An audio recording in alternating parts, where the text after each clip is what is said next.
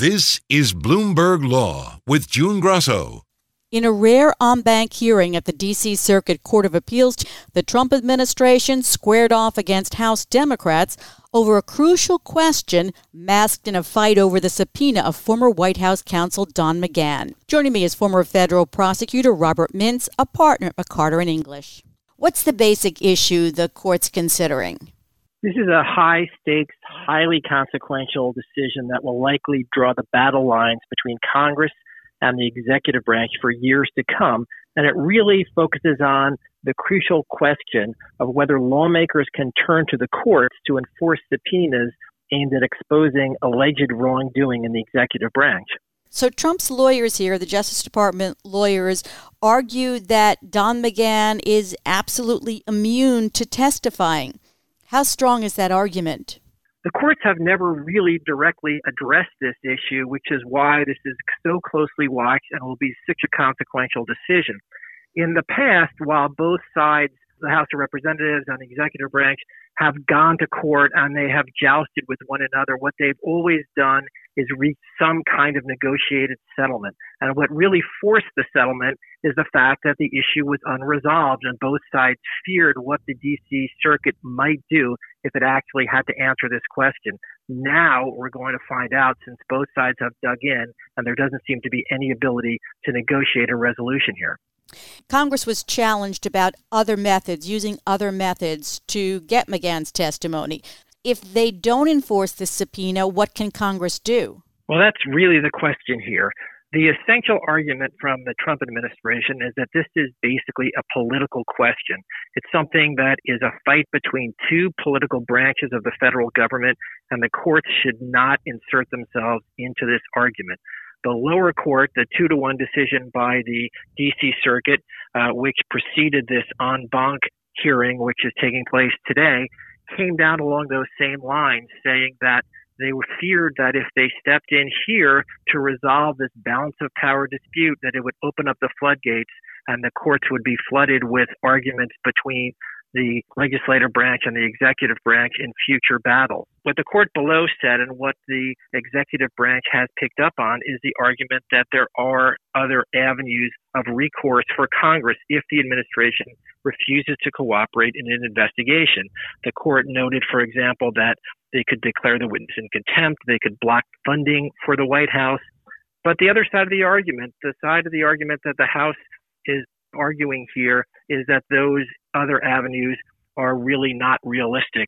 And at the end of the day, if the court decides that an executive branch official can simply ignore a congressional subpoena, it really gives Congress no ability to challenge that, no ability to force that testimony, and ultimately impairs their ability to oversee the executive branch functions and to ultimately hold the executive branch accountable if they believe there is some wrongdoing carried on in the White House. If Congress were to hold Don McGahn in contempt of Congress, it doesn't have any power to enforce that, does it? Well, in theory, the House could hold a witness in contempt and in rare cases even detain or jail an administration official. But that's something that, as a practical matter, is not likely to happen. And one of the questions that was asked by the panel today was that if that did occur, doesn't that place the court right back in the mix here if the House were to choose to theoretically address Don McGahn for failing to abide by the subpoena? Didn't the court interfere in the Nixon case? Wasn't that an interference in the political process? One of the arguments that are made by the House lawyers are that there was a congressional demand for information during the Watergate case, and it went up to the Supreme Court, where the House Judiciary Committee was forcing President Nixon to turn over the tapes. That is something that ultimately led to Nixon's resignation, and they are arguing that this shows that the courts can, in fact, step in here when the executive branch is simply ignoring a request for information from the House. The difference between the decision in the Nixon case, which simply forced Nixon to turn over tapes and to require witnesses to testify, is that witness testimony is more complex. It runs into questions as to what information can be requested of the witness, what areas can they be forced to testify about. So it's much more consequential, and that is the question that has never been faced before, and that's the question that's going to be decided by the full D.C. Court of Appeals in this hearing today. It has been said by legal analysts that Congress has a better chance of winning with the full court than it did with a 3-judge panel. The political makeup of the full D.C. Court of Appeals leans to democratically appointed judges. So there's a 7-4 balance between judges on the D.C. Court of Appeals who were appointed by Democratic presidents versus judges who were appointed by the bench by Republican presidents.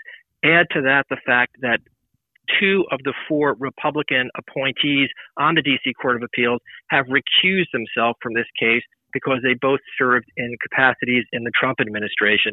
So it's effectively a 7-2 majority for democratically appointed members of the D.C. Court of Appeals that's hearing this decision. And there's no question that the decision here will ultimately go up to the Supreme Court. Thanks, Bob. That's Robert Mintz, a partner at McCarter & English. First, across the country, there are challenges to governor's stay-at-home orders. Some have even reached state Supreme Courts.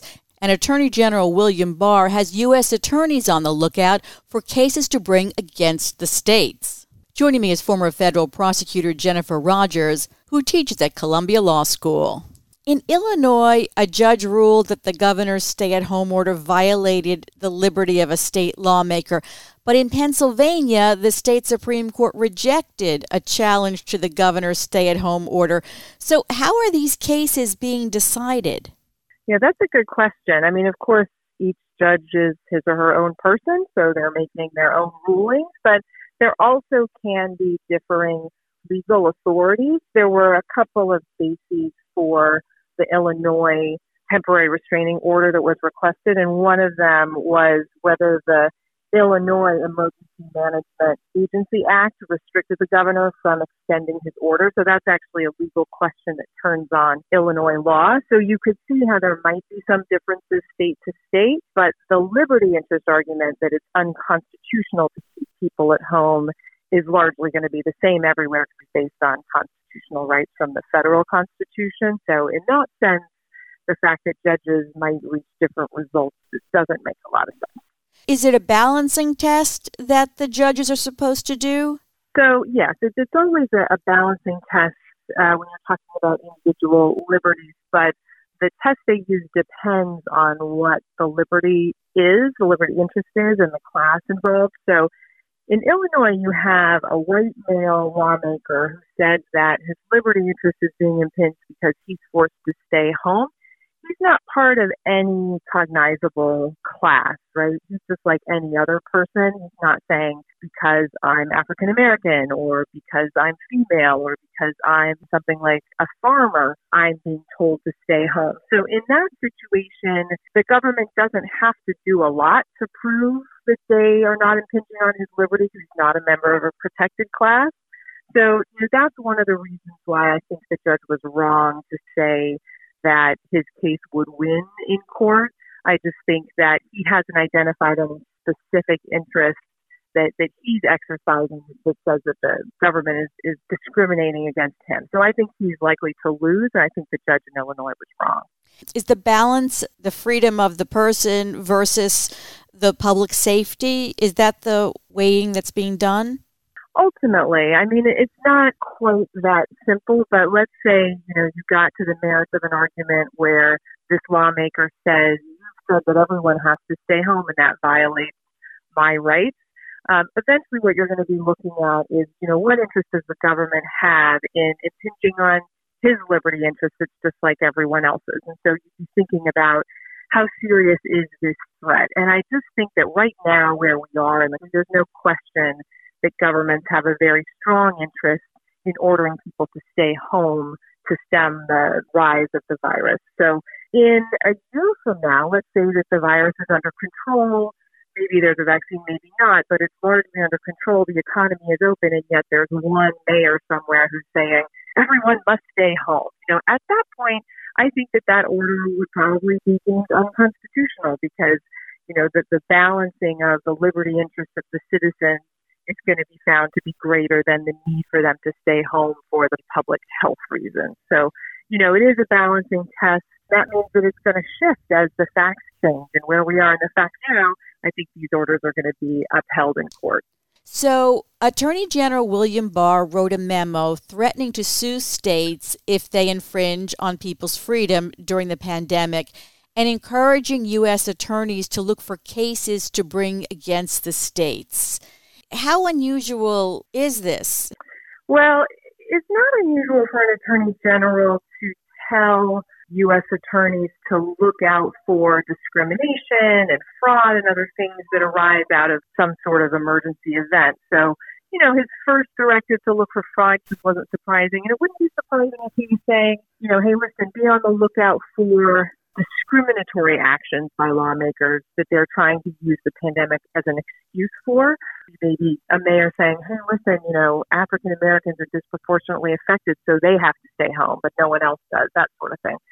But it's very clearly not that. I mean, it's very clearly him saying, listen, people are protesting and saying that they want to restart the economy, and we want to support that effectively, and perhaps mayors and governors who are standing in the way of that. I think that is highly unusual given the nature of this public health threat. I mean, we just haven't seen anything like this before. What DOJ should be doing now is ensuring that there's no discriminatory action going on and ensuring that they put a limit as much as they can on fraud that's happening because of this pandemic. Those are the things that they really should be doing, and they should be looking out for nationwide, not trying to encourage people to violate stay-at-home orders or threaten legal action against governors who are doing their best in these really difficult circumstances. DOJ has standing to sue states for the violations of citizens' rights?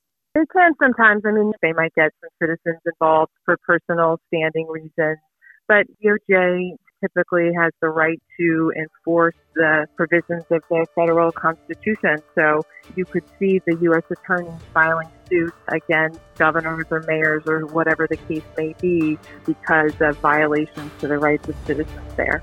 Thanks, Jennifer. That's Jennifer Rogers, a lecturer in law at Columbia Law School. Thanks for listening to the Bloomberg Law Podcast. You can subscribe and listen to the show on Apple Podcasts, SoundCloud, and on Bloomberg.com/podcast. I'm June Grosso. This is Bloomberg.